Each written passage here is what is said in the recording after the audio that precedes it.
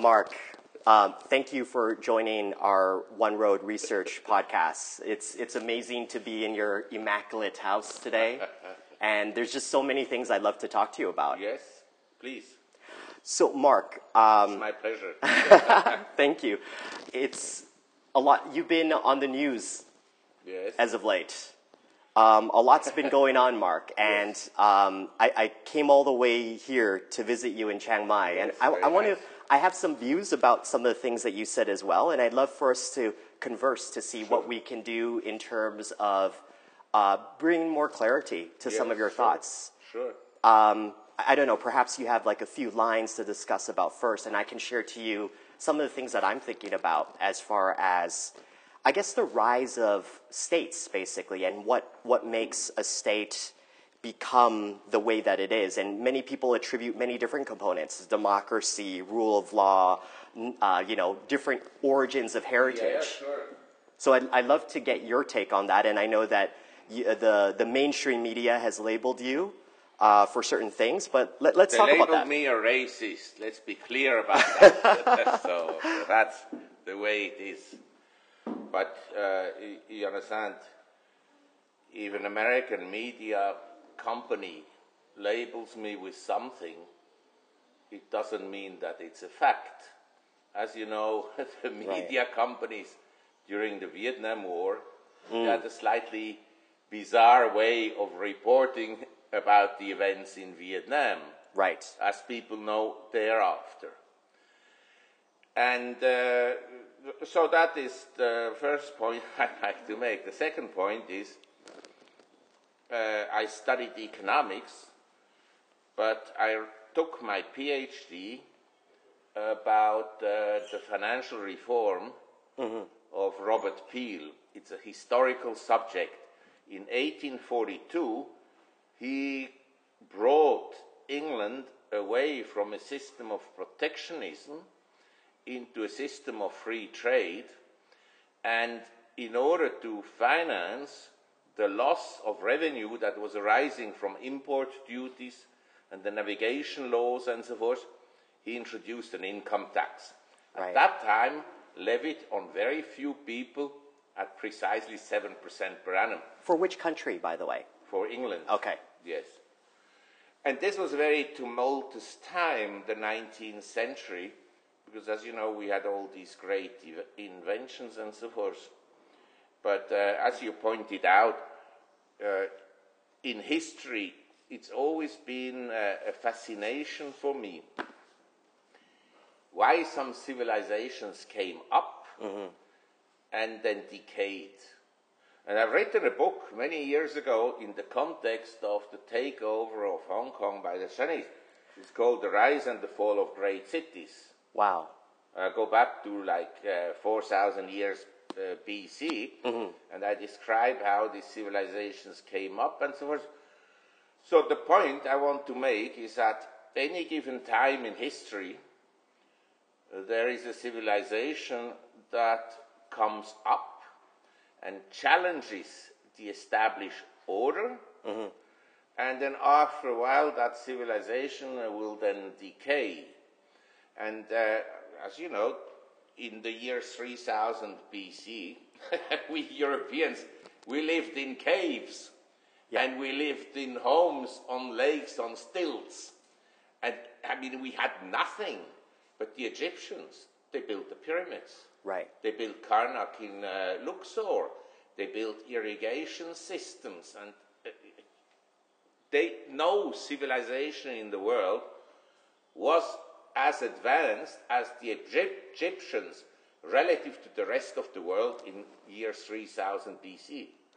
The Romans were advanced with the barbarians or whatever, but they didn't have that advance compared to the Egyptians relative to the rest of the world at that time.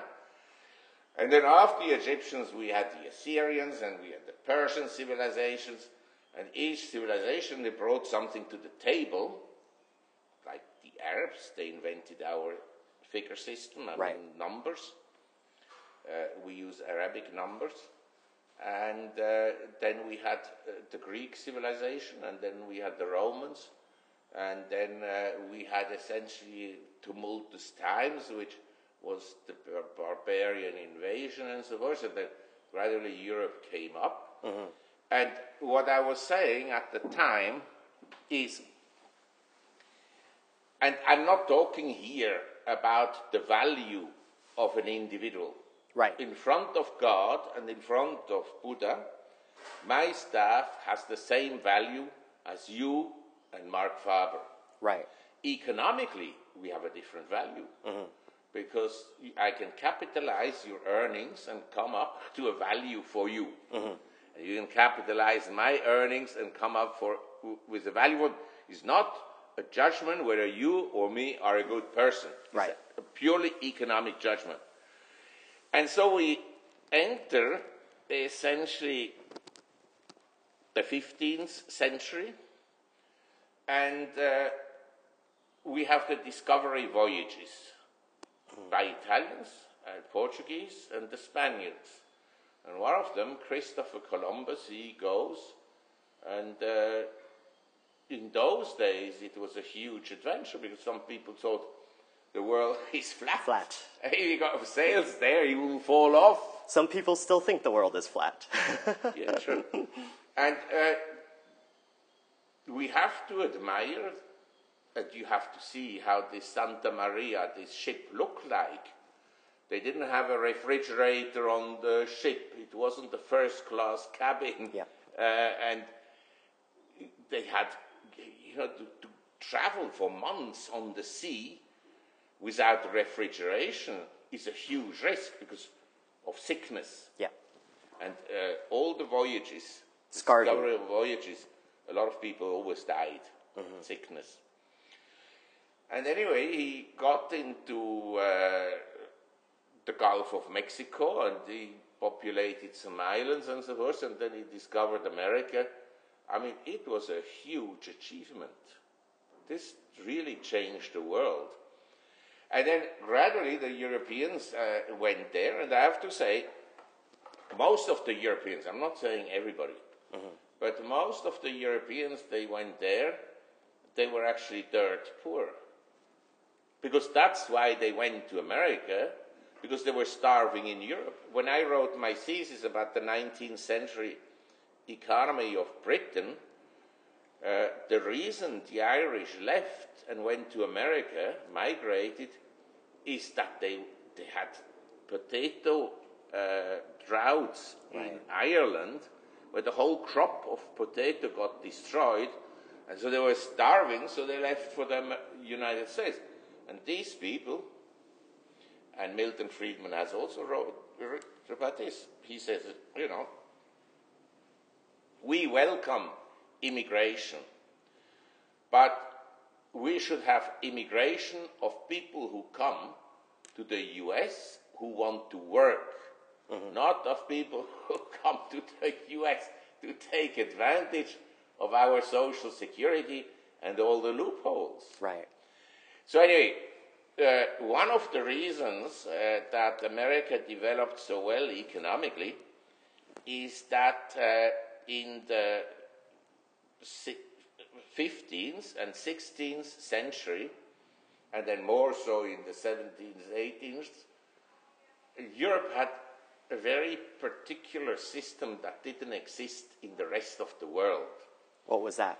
Well, the Italian trading cities of Venice, and Venice for a while, I described this also here, right. was essentially the most prosperous city in the world. It was a city-state, like Florence and Amalfi and Genoa. Because of the Medici? Well, the Medicis were in Florence. Okay. The Venetian were merchants, largely, but there were, say, like Hong Kong, 20 families, they ran the country. Yeah. Anyway, it had become a very rich city, but in these Italian trading cities, and Brodel, who wrote about capitalism and civilization, he described that in Europe something very peculiar developed. Markets, fairs where people would go and exchange goods. And secondly, one of the major achievements on which capitalism could be built was the double entry accounting system. And gradually a legal system. Because the Romans, they had a legal system. And a lot of laws were then taken over gradually. So in Europe, we had the Reformation. We went from being essentially dominated by the church to a more liberal society in terms of having Protestants. And Max Weber, he wrote a book about the capitalism and Protestant ethics. And this is a very important point to remember, that in Europe there's a group of people that came up. By the way, the Vietnamese are the same. Frugal, hardworking, reliable, and punctual. And on that, you can build a society that is economically successful. You understand? There's a big difference here in Thailand and in Vietnam. In Vietnam, since I have a lot to do with Vietnam, people are much more reliable than here. Much more. And when they fix something, I've seen this in a house, they come, they fix, nothing gets dirty. Here they fix something, they just don't care. They leave all the dirt there. Yeah, the owner of the house, he can clean it up. And that is, is also, and this, I didn't say it, my wife and daughter, when we went a few times to Vietnam, they said, Mark, or Daddy, it's so clean. It's much cleaner than Thailand. And this is true. You walk around Vietnam, the cities are very clean, considering the number of people that there are. You go into a Vietnamese home, it's very clean. You go into a shop, it's very clean. So these are, each country has its kind of peculiarity. And so I said that we should all be grateful that actually the Europeans were the first ones to go to America. Because they brought along these qualities. Maybe at another time it would have been better that the Chinese would have gone there. But just to give you an example, last night I was reading about railroads. The railroad was actually the original railroad appeared first in Greece in the 6th century BC. Wow. But of course they didn't have a steam engine. But they used wagons that were on stone. They had cut the stone so the wagon could be pulled in and out of mines and so forth. Like in the Flintstones. Yes, absolutely.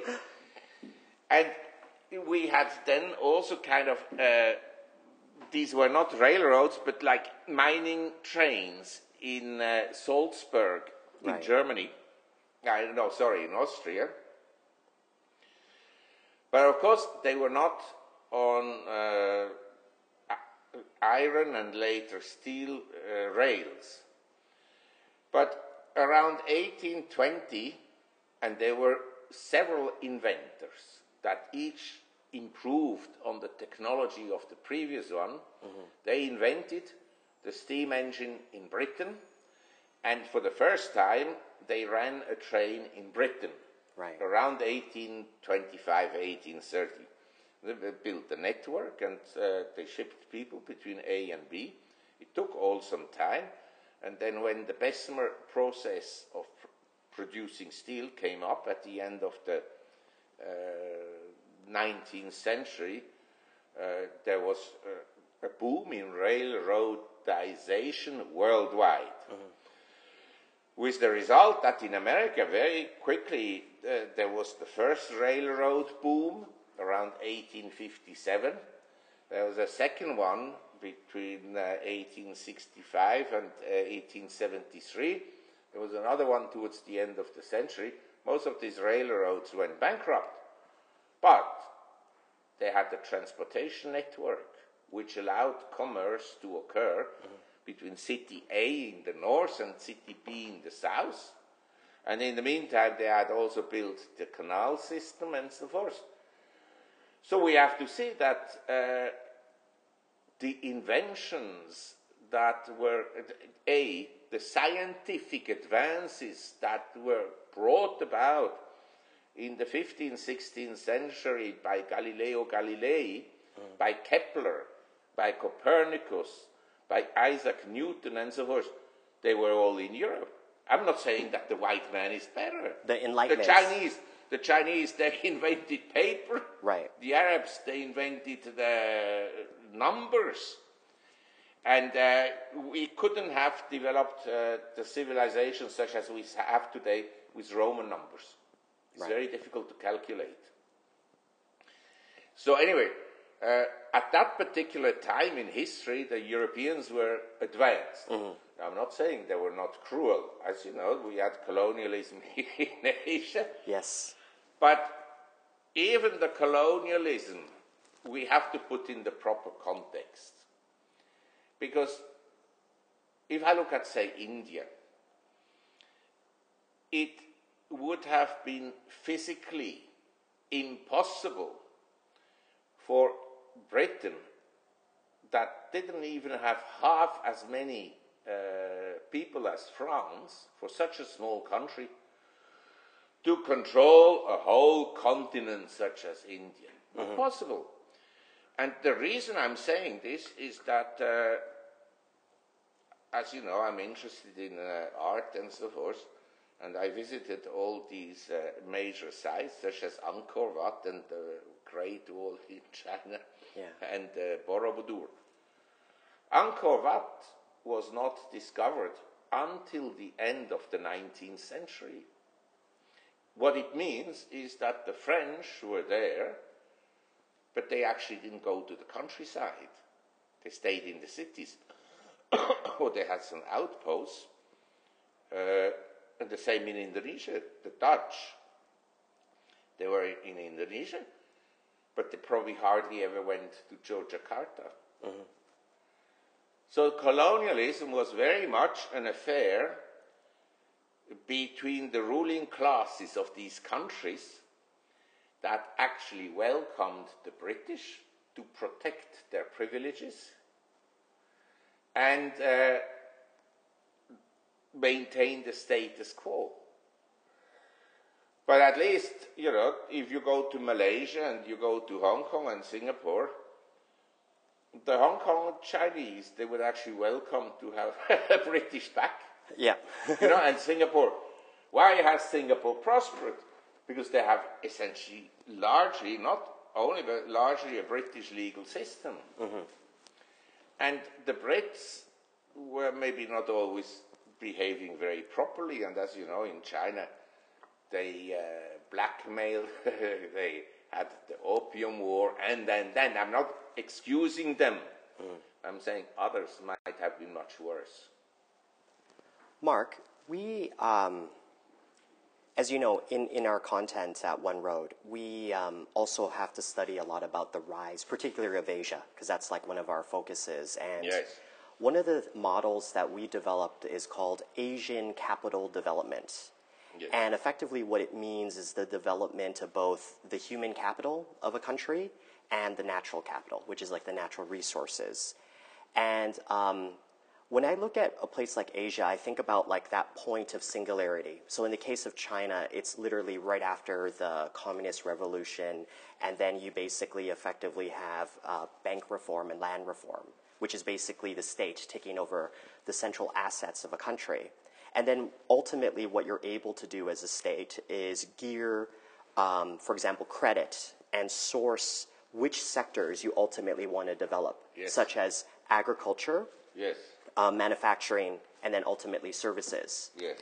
So I noticed that countries that have gone through, particularly the ones that industrialized the quickest the world over, like in Britain, like in Germany, and like in Japan, those countries tend to have a sense of what people would say they perceive themselves as vastly superior. Because when they look at all their neighbors, they're looking at rural focused destinations. So, for example, Japan's looking at mainland China and saying, hey, you guys are still in agriculture. Do you know what I mean? Yes. And I think that the whole idea about, I don't think this is really an argument about what country is better or what skin color is better. It's effectively just very natural. Like, if we look at, say, maybe the houses around and we compare that to another house and one is much more immaculate, perhaps you can attribute quality components to the location that is much more immaculate.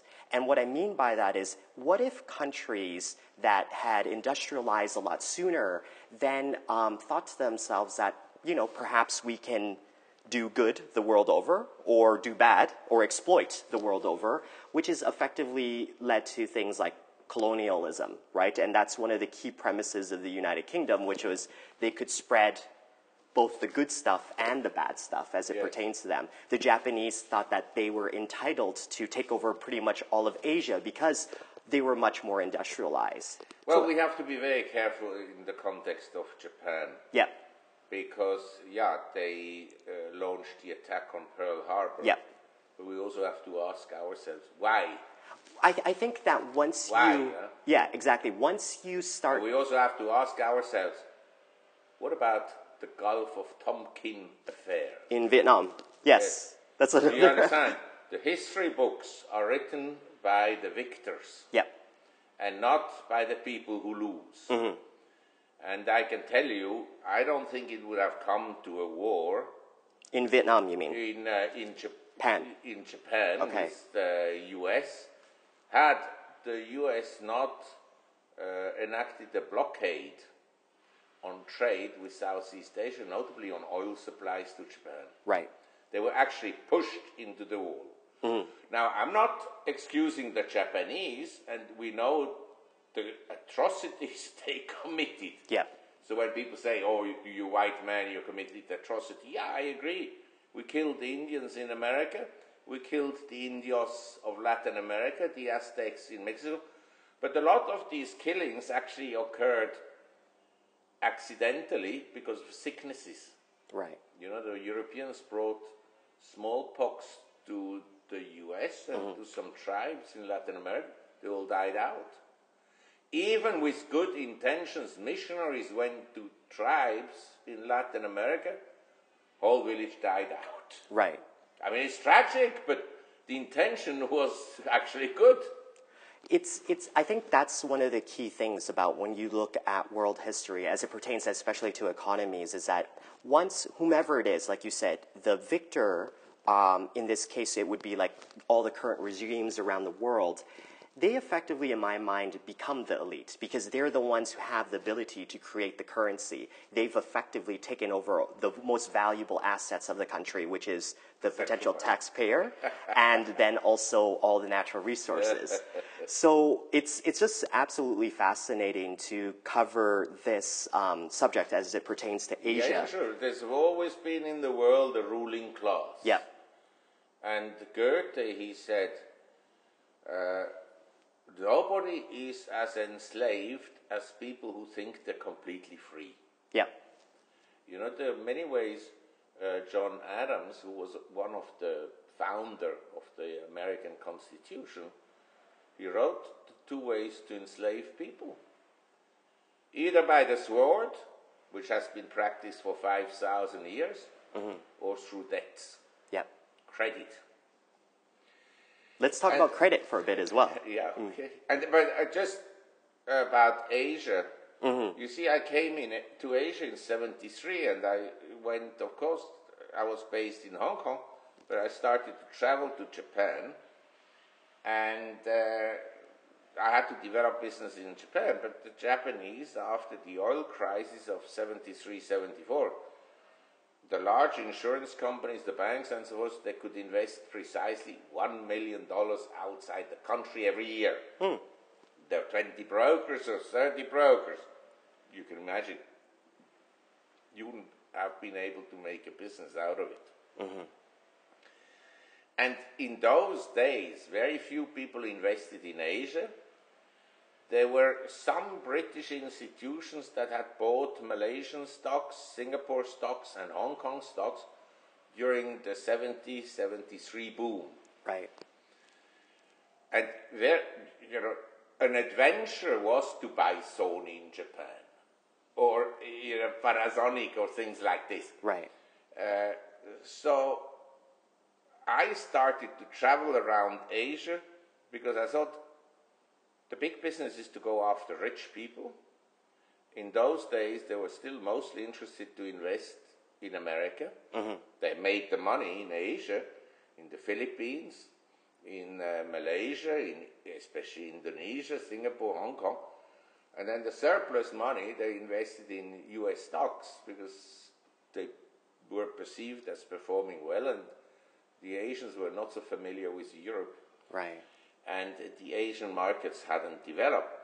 So I went to Taiwan, and I went to South Korea and the Philippines and Thailand, and a lot to Indonesia to collect money from well-to-do people. Mm. And it occurred to me that Japan in the 70s was so incredibly advanced, but the society of South Korea and Taiwan, they really had a drive. They worked 7 days a week. You called someone in Taiwan on a Saturday or a Sunday, they were in 10 minutes at your hotel to meet you. And then I thought the Japanese market was already then not terribly expensive, but quite expensive, whereas South Korea and Taiwan, they had very high dividend yields and selling at less than 7 times earnings. Mm-hmm. So I started to invest in these countries. And then in the early 80s, Asia had become very cheap because after 1980 it was a downturn. Right. With exception of Japan, though, right? When you mean... that is correct. Okay. They had a little downturn during the oil crisis and then in the early 80s, but not much. Mm-hmm. The market then kept on going up between 1980 and 87. Yep. And then there was a crash. And then the market still moved up by more than 100% to the peak in 1989. Mm-hmm. So I'm quite familiar with this whole business. And Taiwan, actually from the low in 87, when the market had crashed 50%, went up another 5 times to the peak in 1990.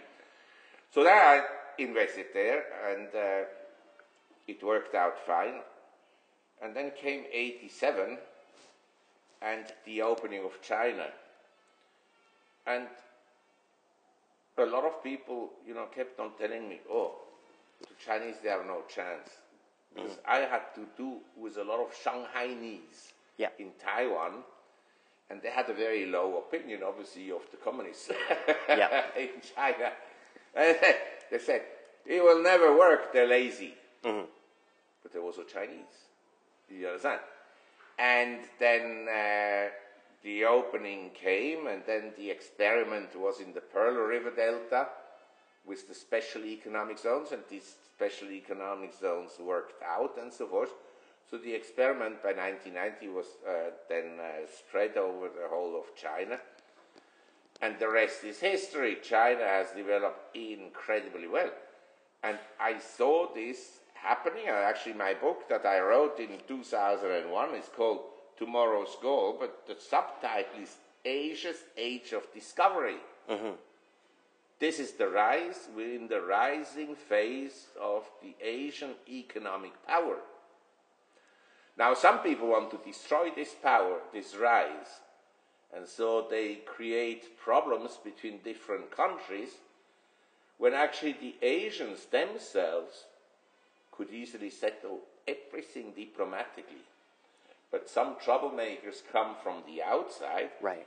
And like in the Middle East, some outsiders that just wanted to destabilize the whole Middle East, from Afghanistan, Persia, Iraq, Syria, Egypt, and Libya. I think one of the causalities of that, because we cover that as well, is that wartime economies are very instrumental. It's one of the only good reasons that a state can, number one, borrow a lot more money and justify taxes and then obviously issue out more bonds. And remember, as opposed to the key thing I believe for every state is that if there is some kind of instability domestically, that puts that current government at risk. Therefore, I think that one of the if I was in power, for example, in America, probably one of the things I would be doing would be to meddle as much as possible. Because if you're meddling internationally, then that means no one's going to be meddling as much domestically. And I'm not saying this is a good thing. Sure. I'm trying to look at it from a perspective of what one would do. And now, effectively, China's doing a lot of that now, too, as opposed to just, they have to, number one, sustain economic growth. They're now becoming more of an economic hegemon around the region with saber rattlings throughout the South China Sea. But that also comes with money as well. Their bank is able to issue out more credits to subsidize the state-owned enterprises that are building the infrastructure. So I think that if we were rulers of a state, that perhaps based on the current modern economic system, is that it's almost essential. And I'm not saying it's a good thing, but I'm saying from a perspective of a pragmatic investor, one can identify opportunities. Yes, I agree with everything you said, but to be fair to the Chinese, the Chinese do not have overseas military and naval bases, and they have one aircraft carrier that probably doesn't even work properly. Mm-hmm. But they have very advanced missile systems. Yeah. And electronic systems that they can probably take down every American aircraft carrier. An aircraft carrier is nowadays, in today's world, like in the Middle Ages in Europe, a castle. Yeah. The castles survived, except when there was treason. Then someone opened a small door, mm-hmm. usually because he had inside or outside a girlfriend. And but when the cannons came, one castle after the other was destroyable. Yeah. One after the other. Before they had to build catapults. That also worked in some cases, but it was not as efficient as the cannon.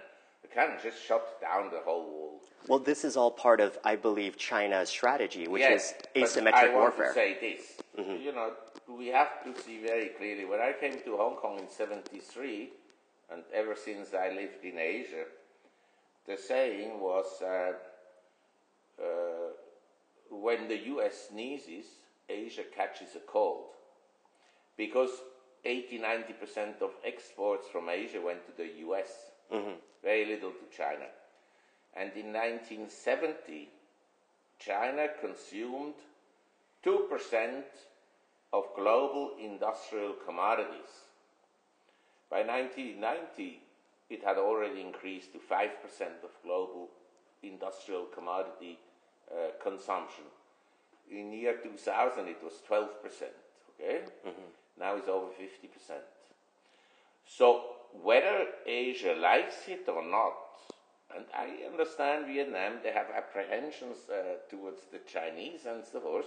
I understand all this. But the fact is simply that Asia, Taiwan, South Korea, Japan, Vietnam, and so forth, they have become China-centric. Yeah. Nowadays, say you take a plane. Tell me how many Americans are in the airplane. In Asia?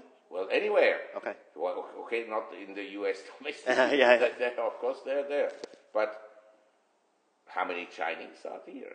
How many Americans come as tourists to Asia? 5 million a year? 10 million? Mm-hmm. In China, they had hardly a visitor traveling around outside China in 1985. They were not allowed. Yeah.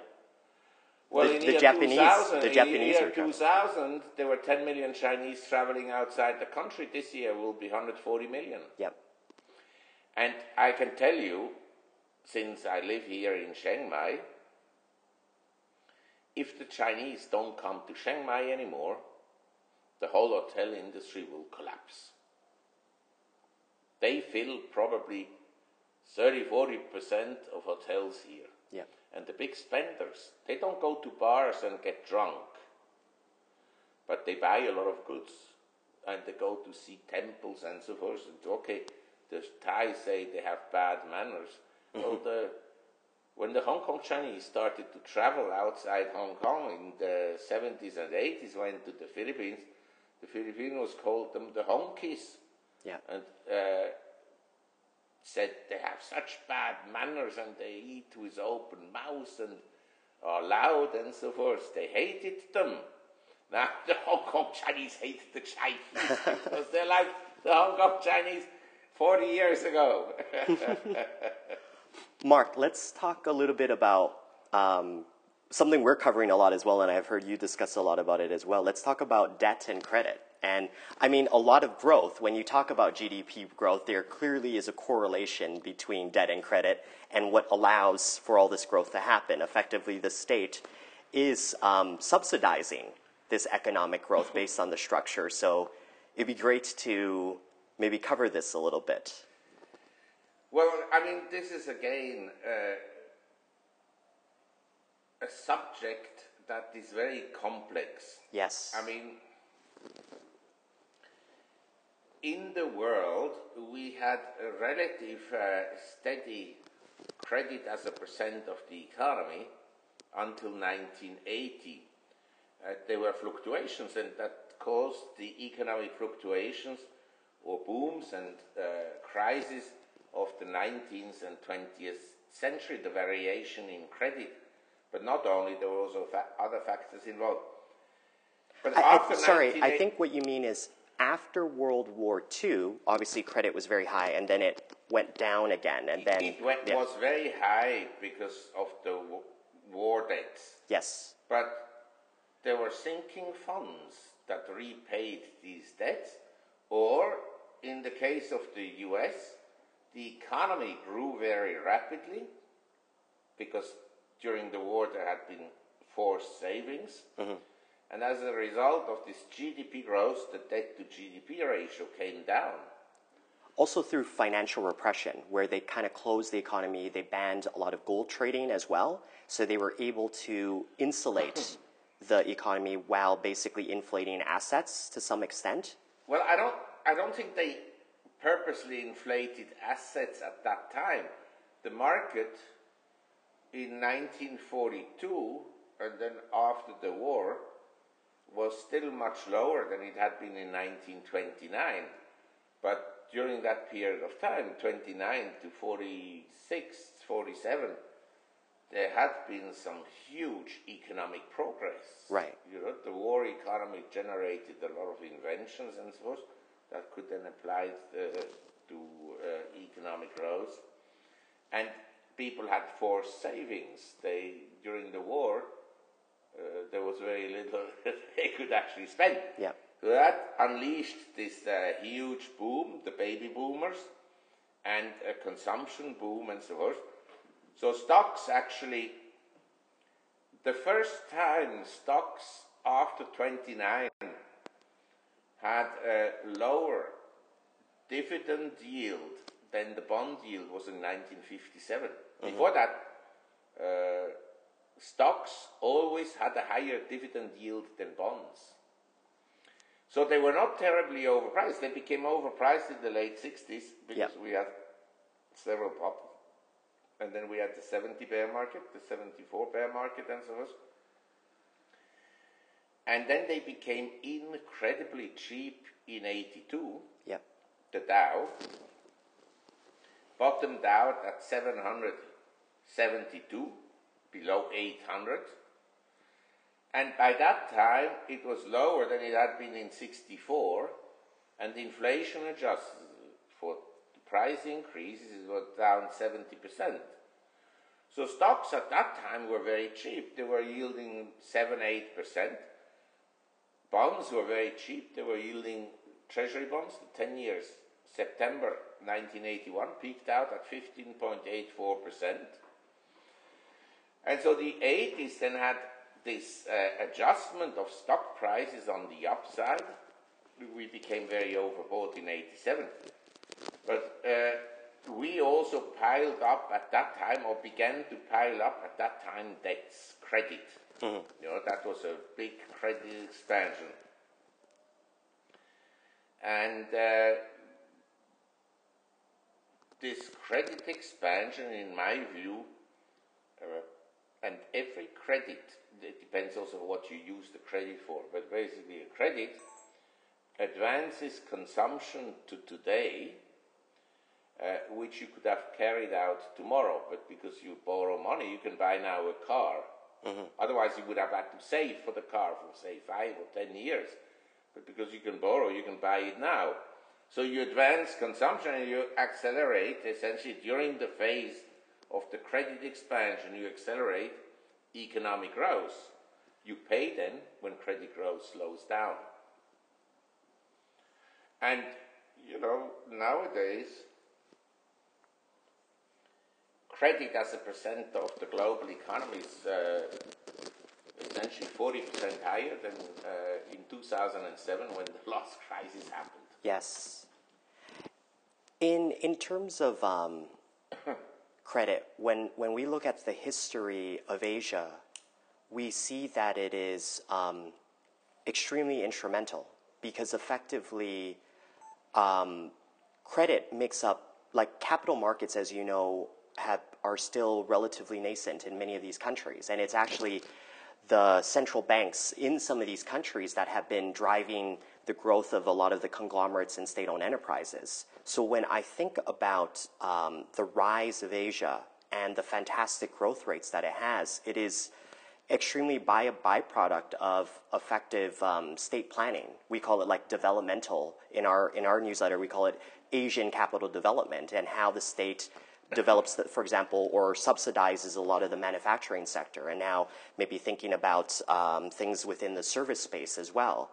So I think an interesting conundrum is how you can maintain this kind of growth in an environment that doesn't have the credit. And ultimately, from an investment component, there's going to be some companies that are going to be able to utilize this capital more effectively than others. And when you look at China in this instance, and you look at what's happening in terms of One Belt, One Road, effectively maybe subsidizing state-owned enterprises to do infrastructure projects domestically isn't working as effectively, and therefore perhaps they need to do projects that are international so that these companies can still generate the kinds of earnings and growth rates that investors are looking for. So it's yes, it's an interesting conundrum. Yeah, sure, but I just want to say, when we talk about subsidizing industries, yes, there are state-owned companies in China, and the state has an influence on the economy and gives direction and so forth. But there are lots of companies in China, maybe they have some government connections, but they're private companies, and they became world leaders. Whether you talk about Huawei, or you're talking about Alibaba or Tencent and so forth, these are world-class companies. And don't think for a minute that Facebook is just a company that was founded by Zuckerberg. Right. They also have connections to the government. That I guarantee you. And I mean, very deep.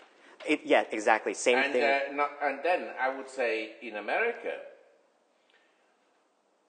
many presidents already 100 years ago said, including also Eisenhower, that the military complex has an undue influence on American governments. They also said that about the financial sector, about banks. Already in the early 19th century, they wrote about this. The undue influence of the banking cartel on the government. Right. Yeah, if you look at Asia. So, if someone tells me Asia is run by governments and the Western world is all free capital, it's just utter nonsense. We have very strong government influence. The US government, they spend, the budget is $4 trillion a year. What is the GDP of Vietnam? Maybe 1.5 trillion or what? No, maybe like 150 billion. No, it's more than 150 billion. The GDP of Vietnam. Yes, around. Okay, I look that, yeah. it up in office. But anyway, $4 trillion that slushes around. No wonder some politicians are so rich. Yeah.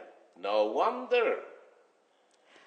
And there is Milton Friedman. He wrote a book, and I recommend everybody in his speech I gave to read this because this is a very meaningful book. It's called Capitalism and Freedom, okay? The more government you have, and you know that very well under the communists, how much freedom did people have? Do they have more freedom now? Yes. They may not have a lot of power in terms of voting, but you think the simple people in America have a lot of power to influence the politics? They vote for someone, everyone is equally bad, equally corrupt. So, the point I want to make is, yeah, we have government influence, but we have a lot of private sector companies also in Vietnam who developed very well. And people say Vietnam is corrupt. Yeah, there's corruption, but there's corruption in Laos, there's corruption in Cambodia, there's corruption here, there's corruption in everywhere. Indonesia. The whole world. Correct. Yeah. But at least the Vietnamese have the good taste not to travel around the world and teach people about human rights and about corruption. The Americans, they are as corrupt as others, but they travel around the world and say, you have a corrupt government. Well, that's because they're obviously much more developed economically, right? Maybe Yeah, years and years. I wish they were a bit more developed in their brains. Yes. That I wished. That would be the day when Americans become educated. I think you just look at Trump. Yeah. He's not such a... I would have voted for Trump because I think he's the better option than Mrs. Clinton. The Clintons are a den of thieves. You know, we know that. But it may never come out to the open because of this and that. And, you know, in Washington, everybody has a file on somebody else. Yeah. So if I whistle on you, for sure you will whistle on me. Marc, this has been an extremely interesting conversation. I know we're running relatively low on time. So there's a few other interesting things I'd love to talk to you about. We talk about investments now. Yeah, yes, exactly. You read my mind. What do you think is interesting based on the world that we are discussing about? And I'd love to share to you some of my ideas as well. Well, one of my theories in the book I wrote, Tomorrow's Gold Asia's Age of Discovery, is that if you look at the investments of great pools of money around the world, these are pension funds, sovereign funds, wealthy people, billionaires, you know, they have money to invest, American institutions, Japanese institutions. It strikes me that actually, relative to the size of the Asian economies, international investors have very little money in Asia, or in emerging economies. Then I look at the valuation of stocks.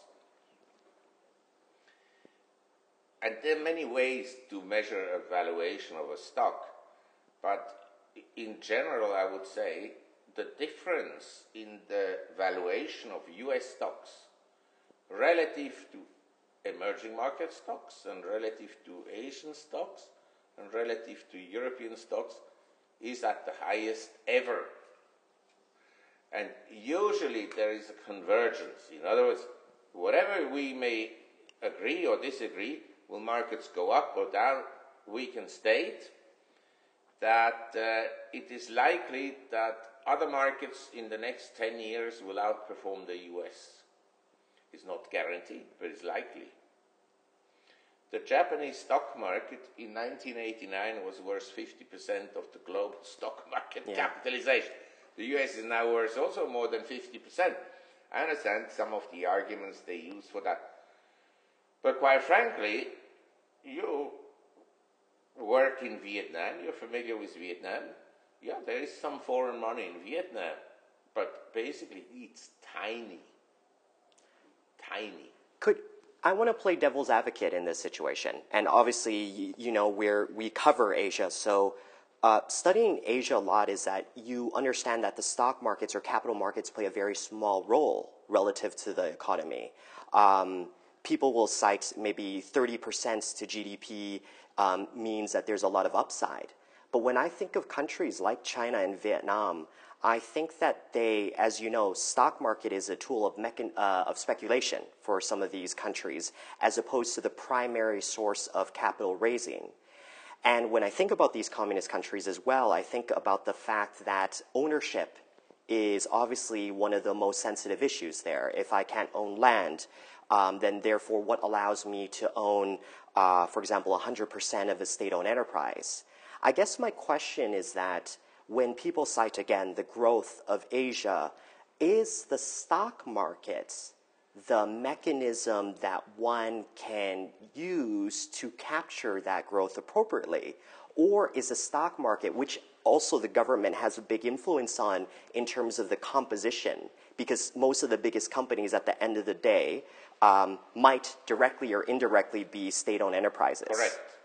So it provides a lot of interesting questions, and I think one of the interesting destinations that I concluded, or sectors that I concluded to be the one that will capture all of this growth appropriately is also a sector that is not loved at all by the rest of the world, which is probably the banks. And because effectively they're the instrument of entities like the PBOC, the State Bank of Vietnam. In fact, the state's central banks own equity in many of the big commercial banks as well.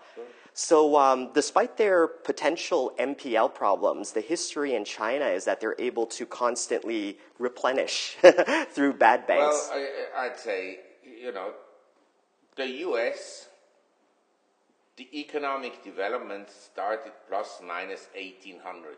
Yeah. In 1800, the population of the U.S. was 4 million, because the Indians had basically died off through sickness.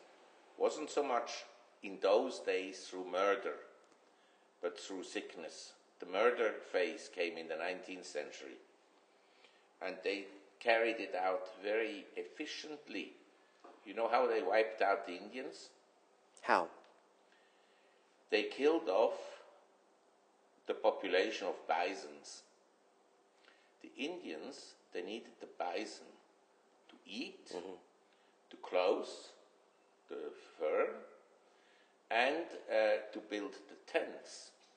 Once they didn't have the bisons, the Indians were nomads. It was a tribal society.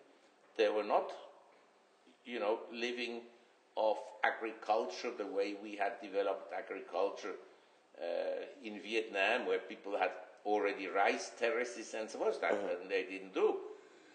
And so they basically they went into starvation. It's actually genocide. Yes. It's like carpet bombing. Right. Laos, Vietnam, and Cambodia. You think it's very nice to be carpet bombed? And then they go, of course, around the world and tell, these people use chemical weapons. Well, where did the chemical weapons come from to start with? I tell you something. I just have to laugh when people lecture us about how to behave and how to have good corporate governance and how not to have corruption. And then, it's just so funny. But anyway, to get back to your subject, yeah, sure. I think in many countries, the banks will have fluctuations and so forth, but it's one way to capture some growth. If I look at Asia, and of course I'm an economist and I know the background, and you can see I have all these collections. Yes, beautiful. These are first editions of economists, and this is something that has always captivated me. But actually, the most I've learned from observing people. What do you mean? Well, what I mean is, you sit somewhere. I don't carry a mobile phone with me. I observe what people do, how the microeconomy actually functions. And what people will do, say they work, and then they save money. What do they buy? So they form a family. Then one of the top priorities is, say, to buy a small vehicle, a motorcycle, because then they can go with the motorcycle to work and come back in the evening. This is a major step forward. And the second thing is that people will eventually buy a house. So housing will continue to go up. Every housing market, whether it's been in Europe or the US or in Australia, has had fluctuations. Sometimes prices come down and collapse, and then other areas come up. Originally Manila, say as an example, the area that was the most precious area was downtown Manila. Right. All the Chinese were there. But then Makati came up, so the city center moved to the outskirt. It's like Detroit. The inner city is worthless. Yeah. But the suburbs have a great value. Same in South Africa. Downtown Johannesburg is worthless, but Stanton has properties that are worth a lot of money. Right. So when you asked me when you came in, I said, what do you think about real estate? I said, depends where and what price you pay. It's the same as in Vietnam. And it's actually interesting to me how many people manage to lose money on real estate in Vietnam. They just overpaid or borrowed too much money and then. But real estate, in my view, and this is part of my portfolio, I always say you have to be diversified. So you own some stocks, you own some cash and bonds, you own some real estate, and you own some precious metals. Nowadays, people, the young, they will own bitcoins, but I have reasons to think that it's more desirable to own precious metals like gold. Right. But anyway, so real estate is one place, and as I said, when people get some money, they buy a house. And then what is the second most important? You have 2 children, you work, you go with your motorcycle to work, and you come back, and you have friends, they have accidents and so forth, and some die, and then the family experiences hardship. So the third most important is to buy life insurance and health insurance. What is very important for rising society, so the insurance sector does well. And then obviously over time people will eat better and they go to restaurants and then they travel, and so the domestic tourism picks up, and so there are many ways to play it. Right. I agree with you that the capital markets in many Asian countries are not as developed as, say, in the US, but let me just point out to you that in Germany, the bulk of companies, and in Switzerland as well, private companies. They're not public companies. They're owned by families. Right. Because the family says, well, we have a business. We produce quality products. We have our factory in a village. We employ maybe 500 people, maybe 300 people, maybe 1,000 people. We live in the same village. We're also kind of interested to have social peace. And when we walk through the village and go to church on Sunday, not every worker spits at us. You understand? Yeah. And I can tell you in Switzerland and in Germany, many companies were sold to American companies. Yeah. What happened thereafter? They fire workers. Eventually, they take the technology and close down the business. There's a deindustrialization. And so I think it's actually, if you ask me, look, Mark, I'm Peter, I have this business here. My family owns 80% of the equity. And I have some brothers. We all work in the business. We all have children. We all want these children to eventually join the business, or at least the ones that are capable and interested and so forth. We want to build this business. Well, in a way, I'm actually quite interested to invest in your company for the simple reason that you have your money on the line. This is a different story. If you are an employee, you're CEO of a company. Exactly. You have no ownership in the company, but you have options. Yeah. And you get bonuses. So if you have options, essentially your only interest is to make the stock go up. And sell it and walk and say bye-bye. Very short term. Now, yes, it's a short-term thinking. And families, look, in Hong Kong, the major property developers are families. You can look it up yourself. What is their leverage? Many property developers, they have borrowings of maximum 20%. The rest is family money on the line. The assets are there. And so in 97, when the property crash occurred, property prices in Hong Kong went down 70%, 7-0. Okay? None of the big developers had a financial problem. In America, property prices dropped 30% and half of the country was bankrupt because of leverage. And this brings us back to the discussion about credit. The moment we have two businesses, you, factory, and my factory that produce the same goods, we're good friends. Right.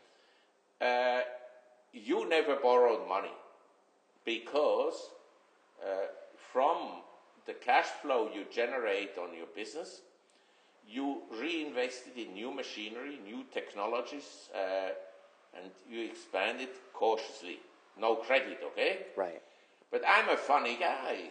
I go drinking every day and I buy five Ferraris and I play the good life. And then I buy a golf course here, borrow from the company, and then I go to the US. And you're an employee too. And then I go to Las Vegas and gamble a little bit. Just borrow from the company. Then the rainy days occur. Well, my company has a debt of 100%. Your company has no debts. Which company do you think is more likely to survive? We have to see that. And so I am a very conservative person. I'm dead against consumer credit. I think people should save. When I grew up, none of my relatives in the 50s had a credit card. We went once a month to the bank or to the post office, got cash, spent that cash during the months, and all my relatives, including myself, when we had income, working income, salaries, profits, and so forth, we always saved money. Always. Nowadays, we have statistics of the Western world. Right. They have no savings. The millennials have less money than their parents, the boomers like me, had at age 35, and they have lower earnings, inflation adjusted. Yeah. And that I can say, in Asia, we can argue about whatever it is. But when I look at the Vietnamese and the Chinese and other societies, and also Indians, I think I can, with a high degree of confidence, say that 90 to 95% of the people, whether they are rich or poor, but they all advanced in the last 20, 30 years. They all improved their standards of living. I can't say that of the Western world. And in Asia, you may say, well, the government owns these companies and that company. And yeah, to some extent that's true. But the government expenditure as a percent of the economy is, of course, tiny. Right. Tiny in comparison to the US. The US just to look at the defense budget. Right, but Mark, that number could also be skewed because of the state-owned enterprises. So then if you wanted to include that, then perhaps the number could be bigger, right? It's I think, because I hear you reference that number a lot, but that there could be some ambiguity with that number. If you include like the state-owned enterprises. And you're 100% right, but let me include in America and in Europe the unfunded pension fund liabilities. Mm-hmm. That, they don't talk about. But actually, if the government says, in 1994, the US had a government debt of $4 trillion. Mm-hmm. Okay, government debt. Now it's over $20 trillion. Yeah. But if you add the unfunded pension fund liabilities, I have all these statistics. In 1987, there were no unfunded pension fund liabilities. Now, it's a huge problem that the Western world will have to address. Either the workers, the less and less workers compared to retirees. Mm-hmm. So they have to pay more and more into the pension fund, which is unlikely possible because they don't have the money. Right. Or the contributions have to be cut. The benefits have to be cut. So you get a pension of 1,000, mm-hmm. and then the pension fund or the government comes to you, the state pension fund, and says, Mr. Peter, we're very sorry. We just don't have money, so we can only pay you 600. Mm-hmm. Has already happened in many cases. Third possibility is you print money. I think that's what will happen. Or you could basically extend the retirement age, right? Maybe a few more years. Yes, you can do that. You can stretch the retirement age, but you then have another set of problems, mm-hmm. because the elderly people actually, as a percent of the workforce, has increased. They have to work, because they don't. I have friends here, mm-hmm. and this is a place where a lot of people retire. So right. I know reasonably well what people get in terms of pensions. Mm-hmm. When the Swiss go to the immigration office to apply for their yearly retirement visa, their officers always tell them, "Oh, you're Swiss. Oh, you have very big benefits," mm-hmm. because they may get $1,800, $2,000 a month in benefits. Mm-hmm. If they have disability insurance, they may get a disability payment of, say, $2,000 a month. And the Europeans, I know Germans, they get maybe 700 euros, much less than the Swiss, much less. And my friend, he has parents, they are Germans, they live in Germany. The two of them together have less than 1,000 euros. Wow. They can live, okay, mm-hmm. but I can assure you, they don't live well. They don't live well. And so, when you tell me, the debt and so forth in Asia and the influence of the government in the economy is large, that is to some extent true. It's probably larger than is officially stated. Mm-hmm. But in the Western world, it's probably much larger because of the unfunded pension fund liabilities. Number two, I think in every country there is an informal economy. It doesn't come really into statistics. These are small shops. These are hawkers. They have a street shop and so forth. And we have a lot of that in Asia. We have a lot of it in Italy. Maybe 20-30% of the Italian economy is the informal economy. Mm-hmm. We have also in America, say, the drug trade is an informal economy. It then enters the economy through asset purchases, mm-hmm. and it enters the economy to some extent through consumption. Right. They go buy also, then they buy also food. But the drug addicts don't buy a lot of food, they buy mostly drugs. So and then I wrote about this because it's very interesting. You know, in America they have this opioid epidemics. Yes, all over the news. Yes, and I wrote already about a year ago about it because it's actually a very interesting subject, macroeconomically. So I'm the doctor, okay? And Mr. Peter comes to my office and says, "Oh, doctor, I have this huge pain in my back, and this and that." And then I said, "Oh, I have the ideal pills for you. Mm-hmm. I give you some painkillers that are opioid-based." Okay? And then the pain continues, you know, for a long time, and you keep on taking these pills, and you become a very nice customer of my healthcare system, because you become an addict. Right. And so when whatever that is, you know, you're addicted to these opioid medicines and so forth, and one day your condition, of course, deteriorates very badly. You can't work anymore. In America, a lot of businesses would like to hire, but the people that want to join, they're either alcoholics or drug addiction. Mm-hmm. You can't use them. Anyway, so the guy is drug addict now. Wow. So he goes to the doctor, says, you know, the relatives go and say, you know, our relative here is a nice guy, but he's now addicted to drugs.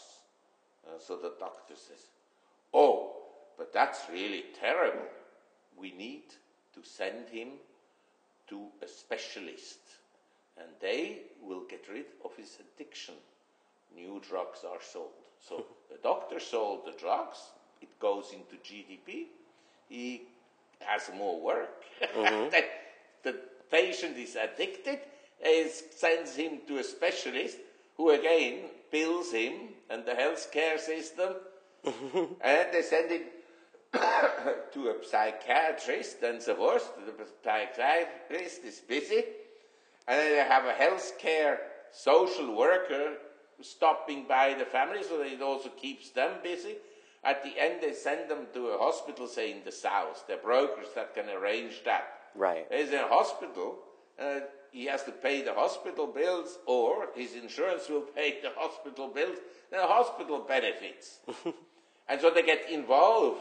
It's like in a Kafka book. Right. Once you're prisoner of the system, it will be very difficult for you to get out. Yeah. And that boosts GDP. Mm-hmm. You understand? That's why GDP is a very ineffective way to measure the economy of a country. What counts is the standard of living, not right. GDP. Are your standards of living in Vietnam going up or down? My answer is, I think they're going up. Are the standards of living for the average American going down? Yes. Are the standards of living for the 0.1% of Americans and people in Europe going up? Yes. Because the money flows into these people, but it doesn't flow into the masses. So Marc, we are pretty much out of time, but I'd love to just finish up this conversation with just a little bit of a talk earlier, is that you had mentioned that periodically you get a chance to read some of our content as well, and you know what we're trying to do is decode Asia. I'd love to get some of your feedback on some of the things that you've been reading about what we're saying. It would be great to have someone also in the newsletter business to give some thoughts about some of our works as well. Well, I think you're providing a very good service, you know, and I think it's good to write more and more about Asia. I'm a believer in Asia.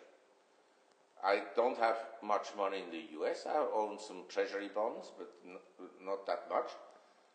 For the first time in my life, when stocks in Europe became cheap 2 years ago, I bought stocks. Particularly, I think they're cheap when you compare them to the bond yield in Europe.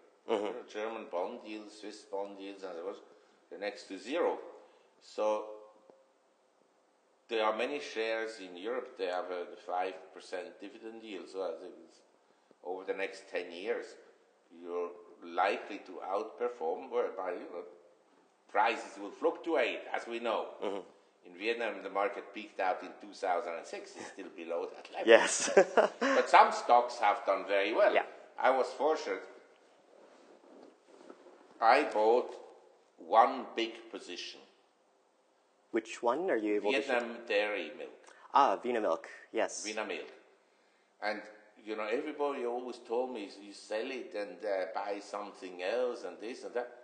I said, no, I think it's a well-run company. I have no reason to sell it. And for me, it's been a very good investment over time. My Vietnamese portfolio has done very well. So everything is good in this world. Thank you, Marc, for this conversation. I hope that we can continue to have you appear on some of our content as well. Sure. That would be great. Yes, thank you. Okay, great. Thank you. I finished all this recording.